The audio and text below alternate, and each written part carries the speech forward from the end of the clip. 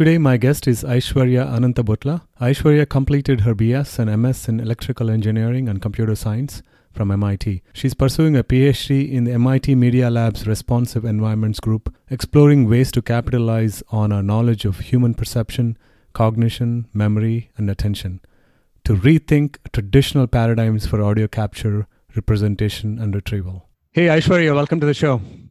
Thanks so much, Madhav. Thanks for having me. WMBR 88.1. Yeah. Oh, can you share a little bit about how is that part of your life? Yeah, sure. WMBR is, so basically, this wasn't pre-MIT. This is definitely post-MIT and here as a graduate student. So I think it's now been 2 years plus since I joined. So basically WMBR is a college radio station on our campus here at MIT.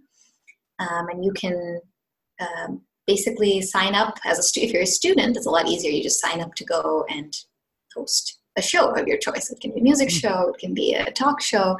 How are you associated with it? You run a show on that on a daily basis, weekly basis? How does that work? Yeah, so I think I started in 2017, if I'm not wrong. And I ran it for, a season is basically a semester long, right? So it follows our academic calendar.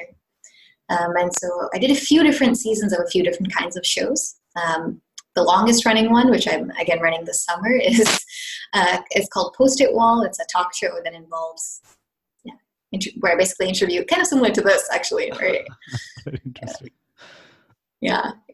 Interview other people in the community and ask them to share their stories, basically. I'm here, I'm at MIT, I'm in the heart of Boston, and being an MIT student is something that there are a lot of really wonderful opportunities and privileges that we're presented with being here.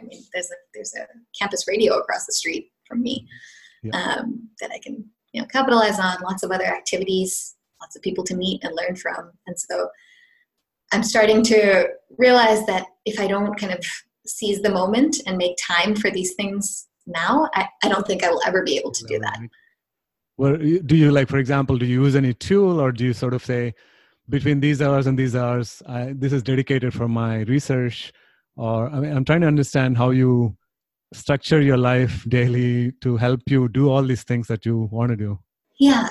I don't know that this works for everyone or that it's really the right way to go about this, but I compartmentalize quite a bit. And so if I actually kind of intentionally try to avoid multitasking during the workday. And so, maybe to the annoyance of some of my other YA friends or so on, right? So everyone knows that I basically check and respond to WhatsApp messages or text messages. Yeah. What is the story of the Daydream Company?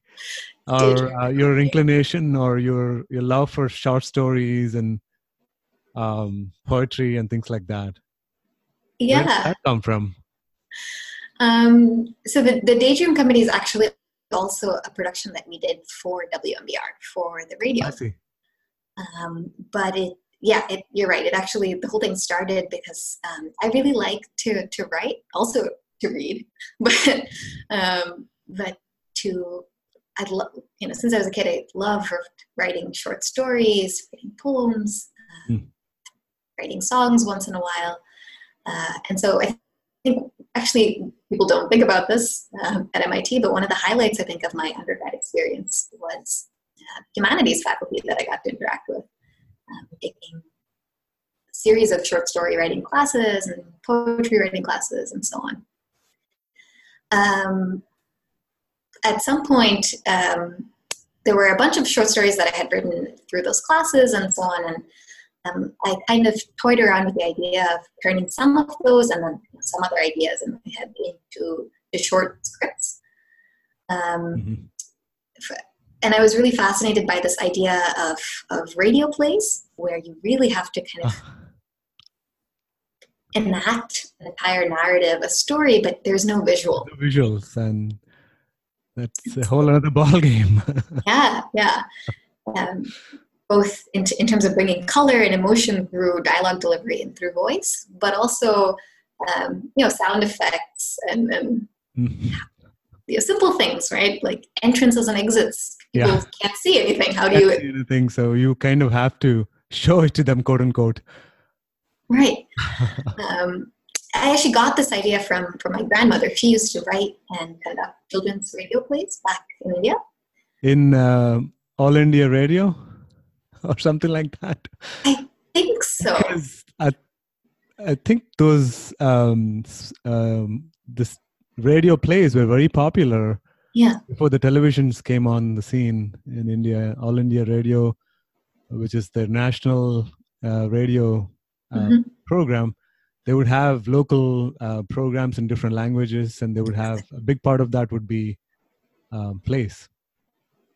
Yeah, exactly. I don't know if it was All India Radio or something else, but I do remember her. Obviously, I have no recordings of this or no, just it's hearsay, from her and from people who are now a generation above me, but who were children at that time and participated in these plays. And I was just fascinated by that idea. How does one get a story and write it in the form of a script that can still convey the essence of a story without visuals?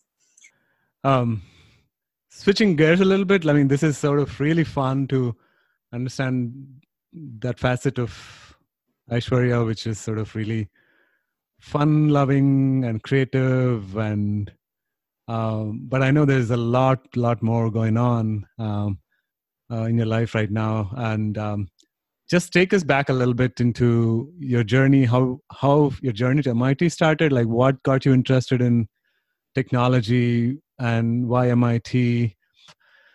So more curious about what kind of got you started on that path, and at what age was it? Right from beginning, you were super curious about technology and you're playing with gadgets your dad brought home, or what was it like? Yeah, I mean, I should preface this by saying, I think now if I were to, with the credentials I had at that age, at age whatever, 16 or 17, if I compete with the kids that are applying for admission now, I don't think I stand a chance. Right? Things are moving so fast and kids have so many more opportunities than I had. It wasn't that long ago. It was 8 years. When was it? It was just 8 years ago. 8 years ago, yeah. So, yeah, for me though, I can't say that there was this, one eureka moment where I decided, oh my God, I love tech and this is what I want to do. I think it's kind of a testament to how much the forces in a household or, how much the people in your life kind of can really shape your interests in a positive way. Right? There was no pressure to do anything particularly. But my dad and my grandfather are both engineers. My dad graduated from IITM. Or he did his master's at IITM in robotics. And so he was always fascinated with robotics. And for those who don't know, I mean, I'm probably sure everybody knows, but IIT Madras is what you're referring to. There we go. Yes, IIT Madras. And he sort of had this running interest in robotics. He, given the opportunity, he would have, I think, done a PhD or, continued to work as a research scientist in that area, but unfortunately, he ended up starting a slightly different career. But he kind of built that environment for us at home. There was always these, robot gadgets that would come for Christmas presents. There's all sorts of projects that he would encourage us to do. Whenever he would travel as a consultant, he would buy us models of bridges or famous buildings from the area, and then my sister and I would just enjoy putting them together. And yeah, I think we have most of them still hung around the house. And so these little steps that, not only one shows a young girl, a kid or a young girl that this is somewhere that could apply their skills or their talents or their interests, but also two, that perhaps I could be good at this. Right? School doesn't always give you that.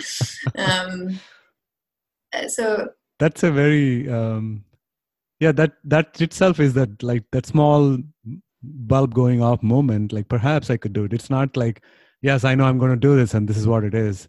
It's not that big revelation. It's more of yeah, perhaps I could do this. This is an option for me.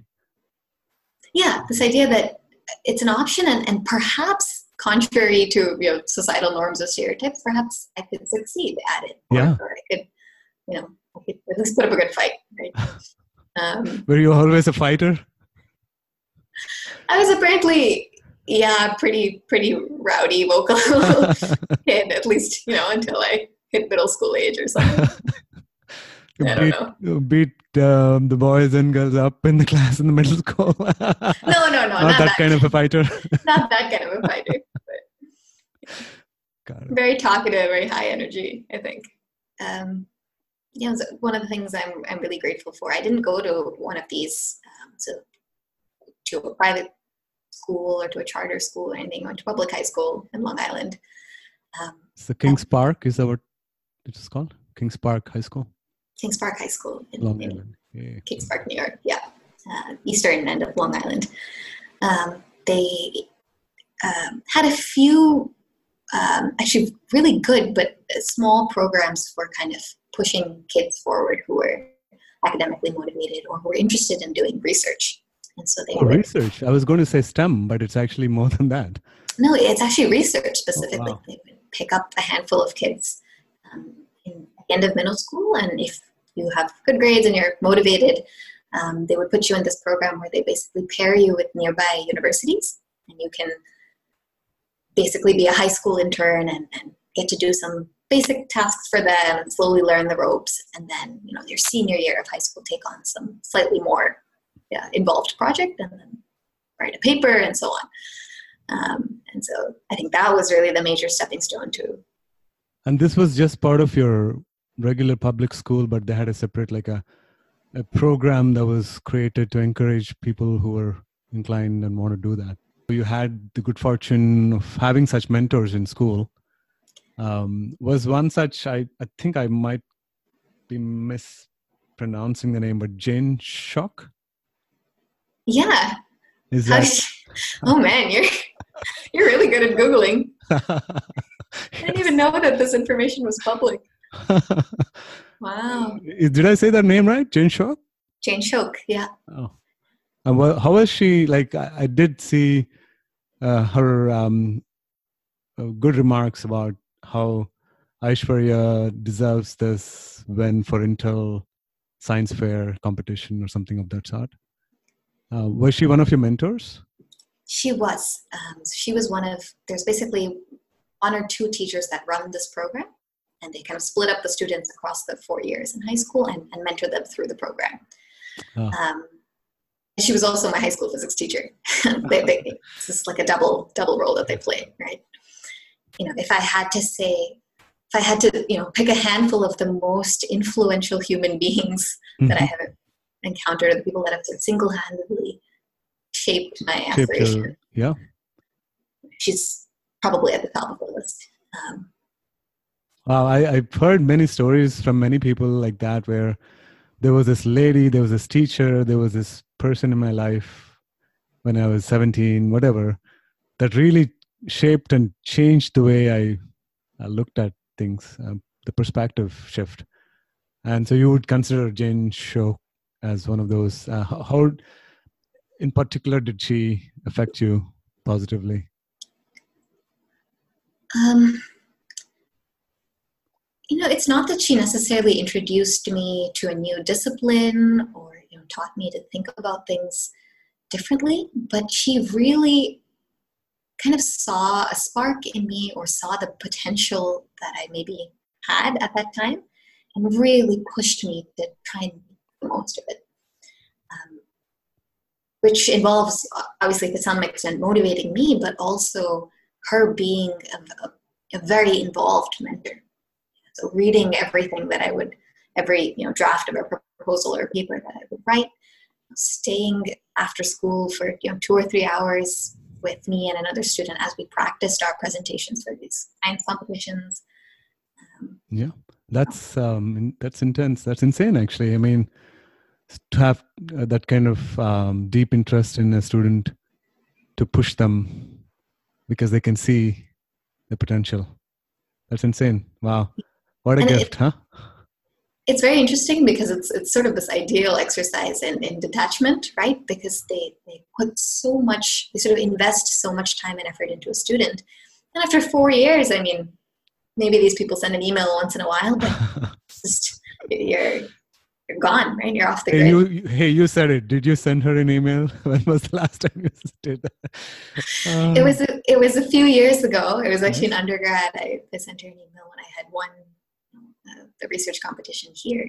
And so I wanted to thank her for being a part of the whole. Were there any things that guided you, helped you in your journey to get into MIT? Yeah, undergrad admissions is such kind of a blurry, it's a black box. It's a big black box. Yeah, it's really hard to say, and also because it's been nearly a decade, which is a little embarrassing to say.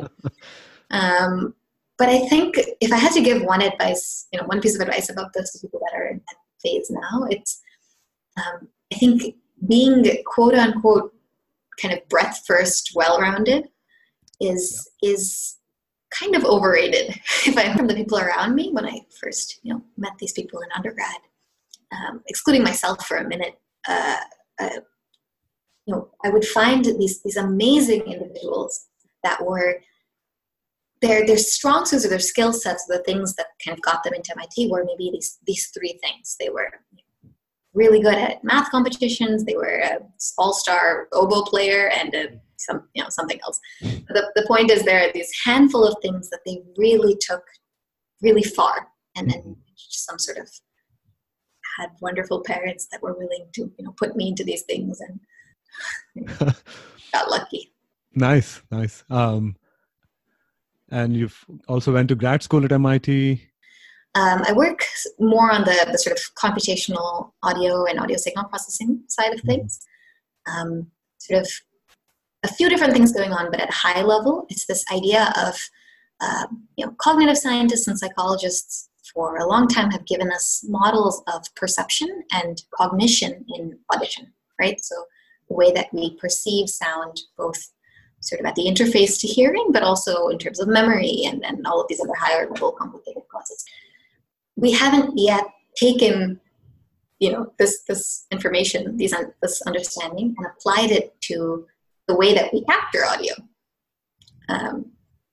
or the way that we replay and listen to audio, right? And so these things the technology hasn't met the humanistic side of things yet in this space. If I may break that and unpack that a little bit, that's a lot for me.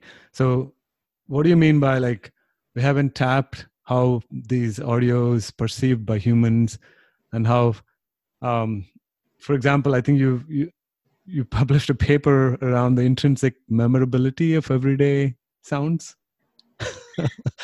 I'm curious, can you unpack that? That sentence is kind of intimidating to me. Sure. I guess simply stated, not everything that we hear or that we're presented with as a sound, not everything we hear we perceive, and not everything we perceive we remember, right? Mm-hmm. But if I were to stick a microphone in the same setting, in this hypothetical context, you're going to record everything. Everything. But it's still just the sound. Where we define sound as a variation in air pressure, right? So all of that transpires is captured. That's what a recorder is. Microphone. You or I standing in the place of that microphone will, quote unquote, not record all of that. I see. That's not how our brain works, right? I see what you're saying. If I take an exit survey later, an hour later, probably miss 30% or 50% of what was said. You'll actually miss 80% of it. 80%. This sort of thing, which is perhaps a transcription task or a surveillance task, is not where you want to be using this kind of, I see, calling it cognitive compression or cognitive summarization, right? This is, you're recording this to obtain some sort of specific information that you'd like to go back to, and exactly what you want to go back to for whatever reason. Right. We're talking about people, so audio life logging is now this thing where people will just wear around a recorder or a camera for, hours and days on end, right? And it captures, the goal what you want to get out of that is something aesthetic, something experiential, not exactly who was where and who was saying what. Right? So the point is people might replay that audio and just kind of enjoy the sound of or the nostalgia that comes back when you hear, oh, my grandmother was cooking in the kitchen, she was humming something, I hear the pressure cooker going off, and it reminds me of that setting. Or, this recording is so indicative of the lobby of this building because, the door closes in a particular way and I hear it all the time. Mm-hmm.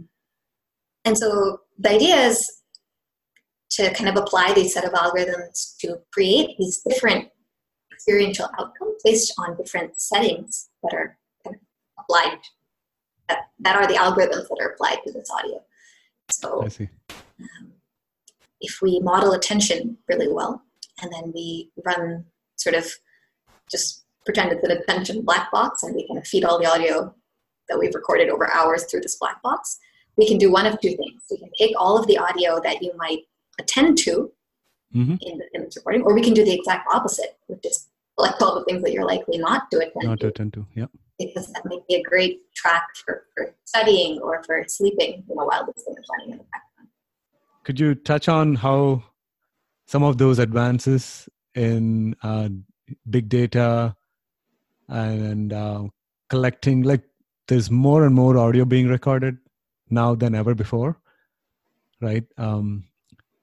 Is your research sort of using some of these deep learning frameworks and things like that also, or is it not related at all?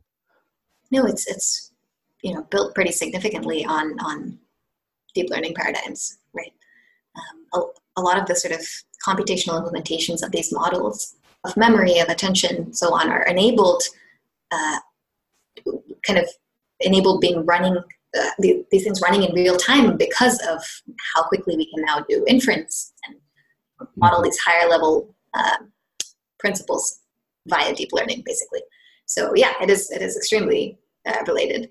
But what you touched upon is actually exactly the problem space that I'm trying to tackle, right? We know that basically nowadays, because of IoT enabled infrastructure, the more audio that people record for monitoring purposes, for whatever it is, the less likely they are to interact with it.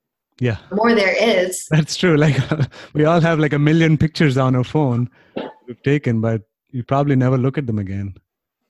Yeah. With audio. And audio is worse because... Worse, actually, you can't even see it. You can see it, right? But it's because of that, because you can't see it. It's harder for people to, if you want to go back and find one thing in particular, that's people doing event detection, separate space of research. But people don't necessarily know how to navigate through hours and hours of audio recordings, right? In a meaningful fashion. Kind of two ways to go about artificial intelligence nowadays, right? There's kind of two clans. One is kind of the majority is the group of researchers and scientists that are working on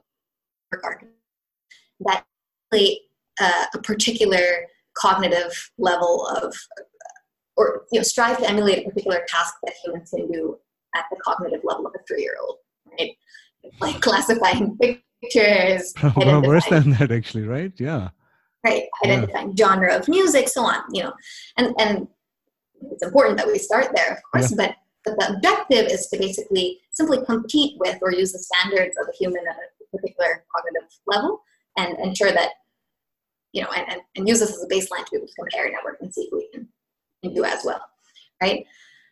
There are a not so vocal but a smaller kind of group of researchers, more on the kind of on the border between cognitive science and AI, who are looking to work on artificial intelligence problems as a way of gaining more insight into the way the human mind actually works.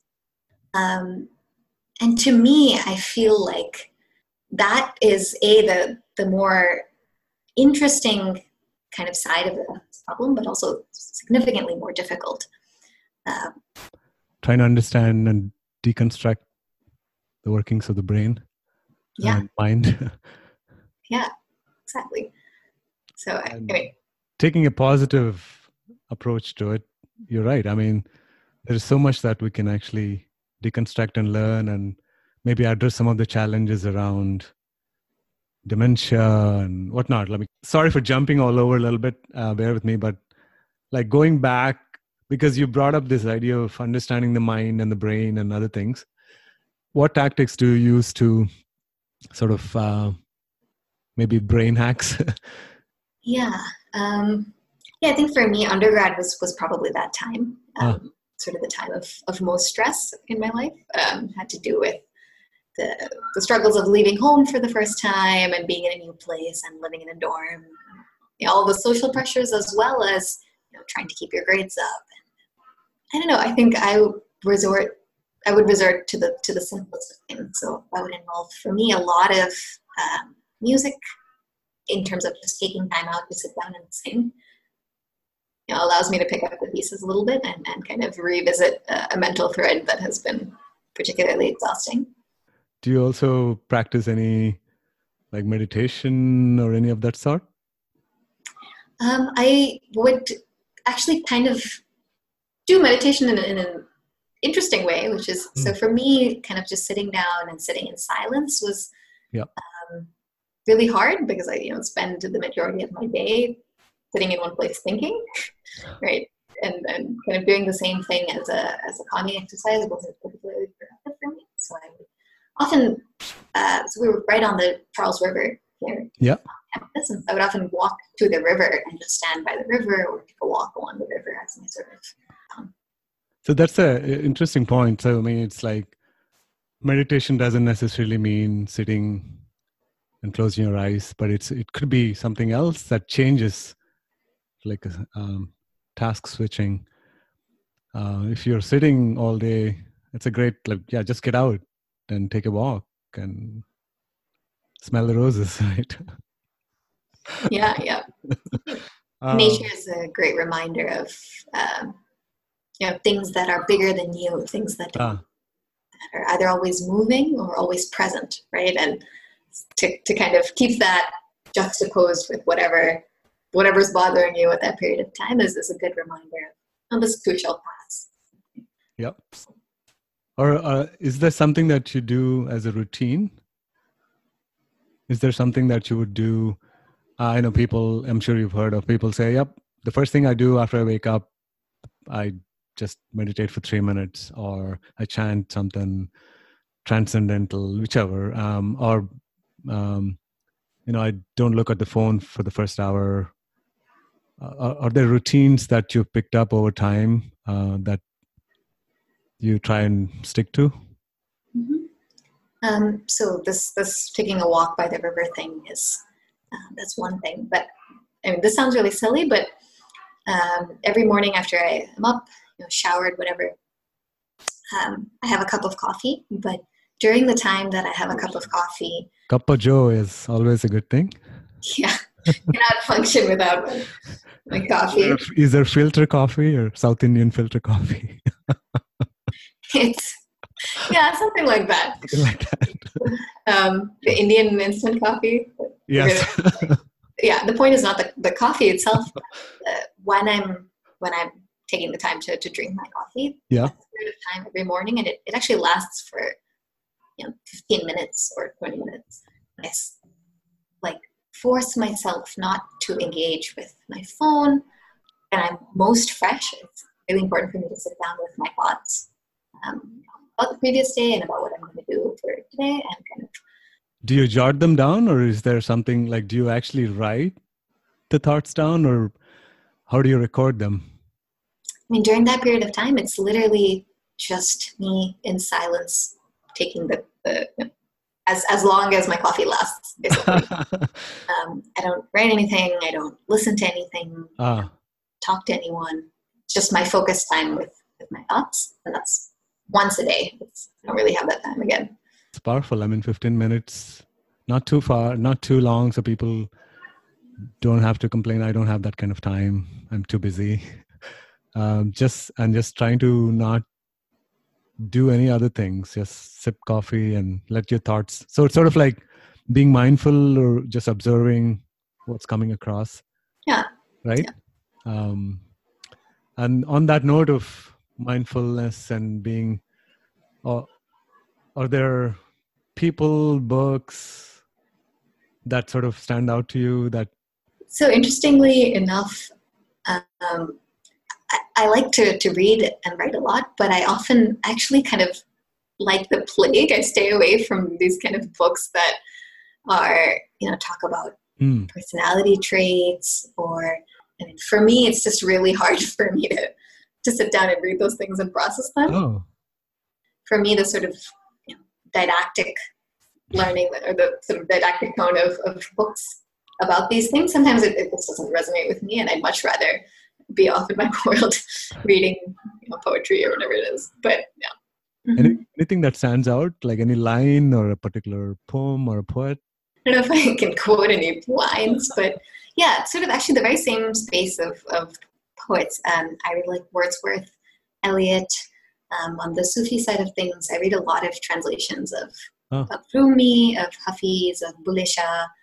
In terms of the philosophy of a poem, one of the things that I'd like to learn or talk about and see where your mind is at in terms of loving kindness in what you do on a daily basis, however frustrated and crazy your life might be.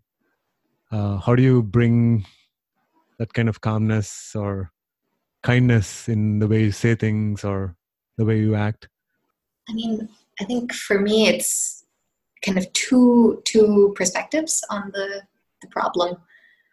One is the simple idea that every action has a reaction. And so if somebody's behaving a particular way, Newton's third law is... Newton's third law. Of course. I see. Right.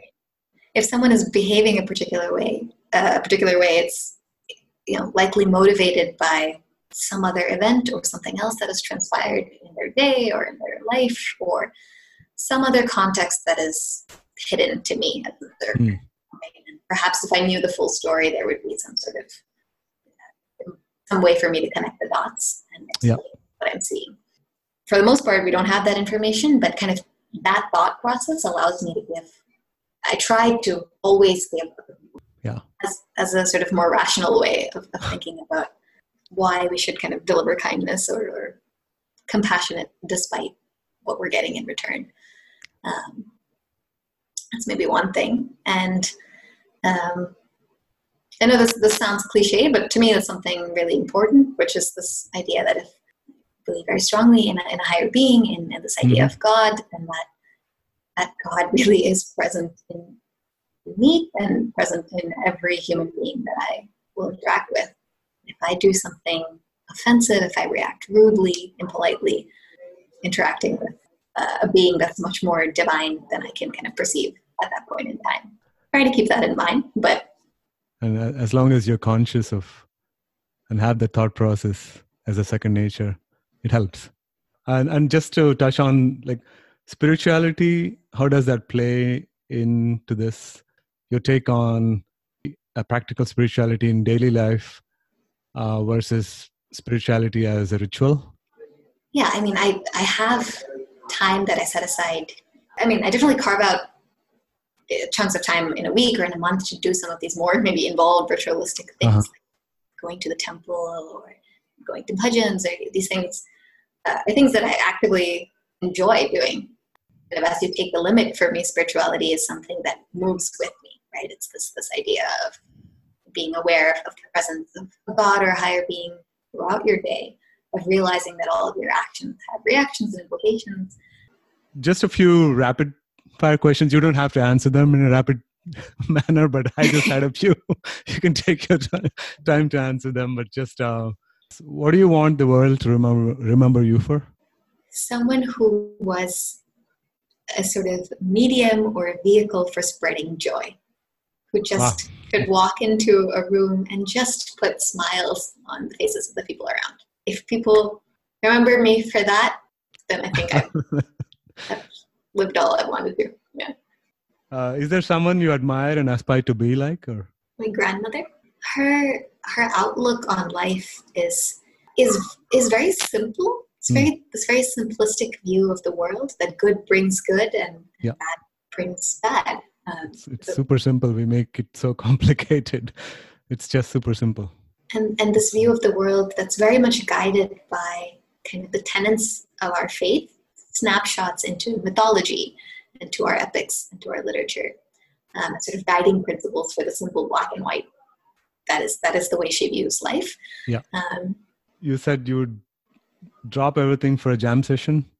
Absolutely. I mean, drop everything in the sense of, not give up my degree or whatever, but drop whatever it is I'm doing at that period of time. Absolutely.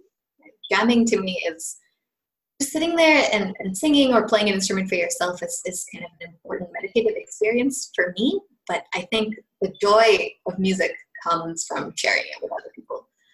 Sharing with a lot of people? Yeah, kind of this participatory aspect of music. Sharing the joy with others. That's what makes it interesting. Exactly. Yeah, I think the energy you get out of that kind of synergy of musicians together in a room, just having fun with necessarily not with any structure necessarily, is an energy that it's a high for me that I can't beat. Like if you could write something on a full moon that the whole world can see, what would you write? Could write something for the whole world to see. I wish I had some time to think about this. You can come back to it later. You can come back to it. Maybe I'll jump to the next one. Do you feel sometimes that you're in a box and you want to get out of it to go to the next level? Yeah, I mean, that's true, I think, in a few different angles. Being in Boston, being at a top-tier technical institution, you sometimes feel like you're in an echo chamber. You're hearing back a lot of who you are and what you believe in. Sometimes that's nice, it's comforting. But I've obviously been in the same physical place and the same institution now for so long. I'm certainly looking forward to growing in that sense, maybe after graduation and moving away from Boston. Did you have challenges in school growing up as a first gen? Sure. I mean, many of us that went to public high schools in suburbia in New York or in the US, this is something that people are familiar with, which is that you kind of lead this double life. You go to school, 9 to 5.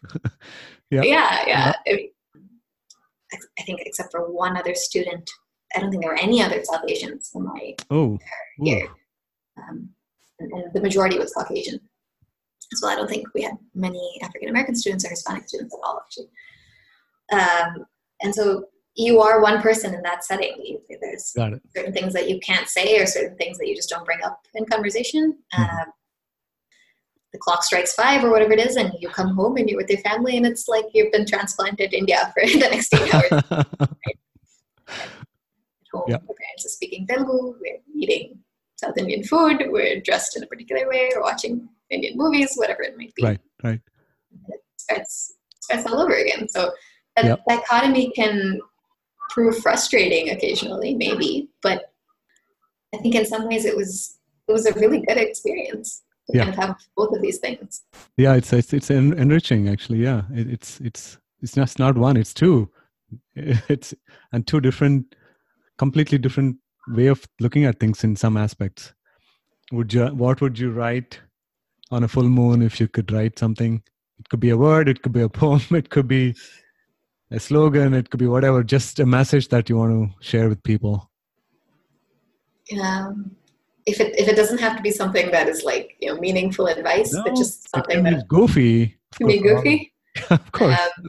I'd write "Life is a song, sing it." Awesome. Life is a song, sing it. What is it that you truly believe in that maybe very few people on the planet believe in? I can think of something, but it's not really tech oriented or like. It doesn't have to be. It can be completely. Just like a very strong and personal belief. Being family is a gift from God. Staying family is an act of choice. That's a great place to end.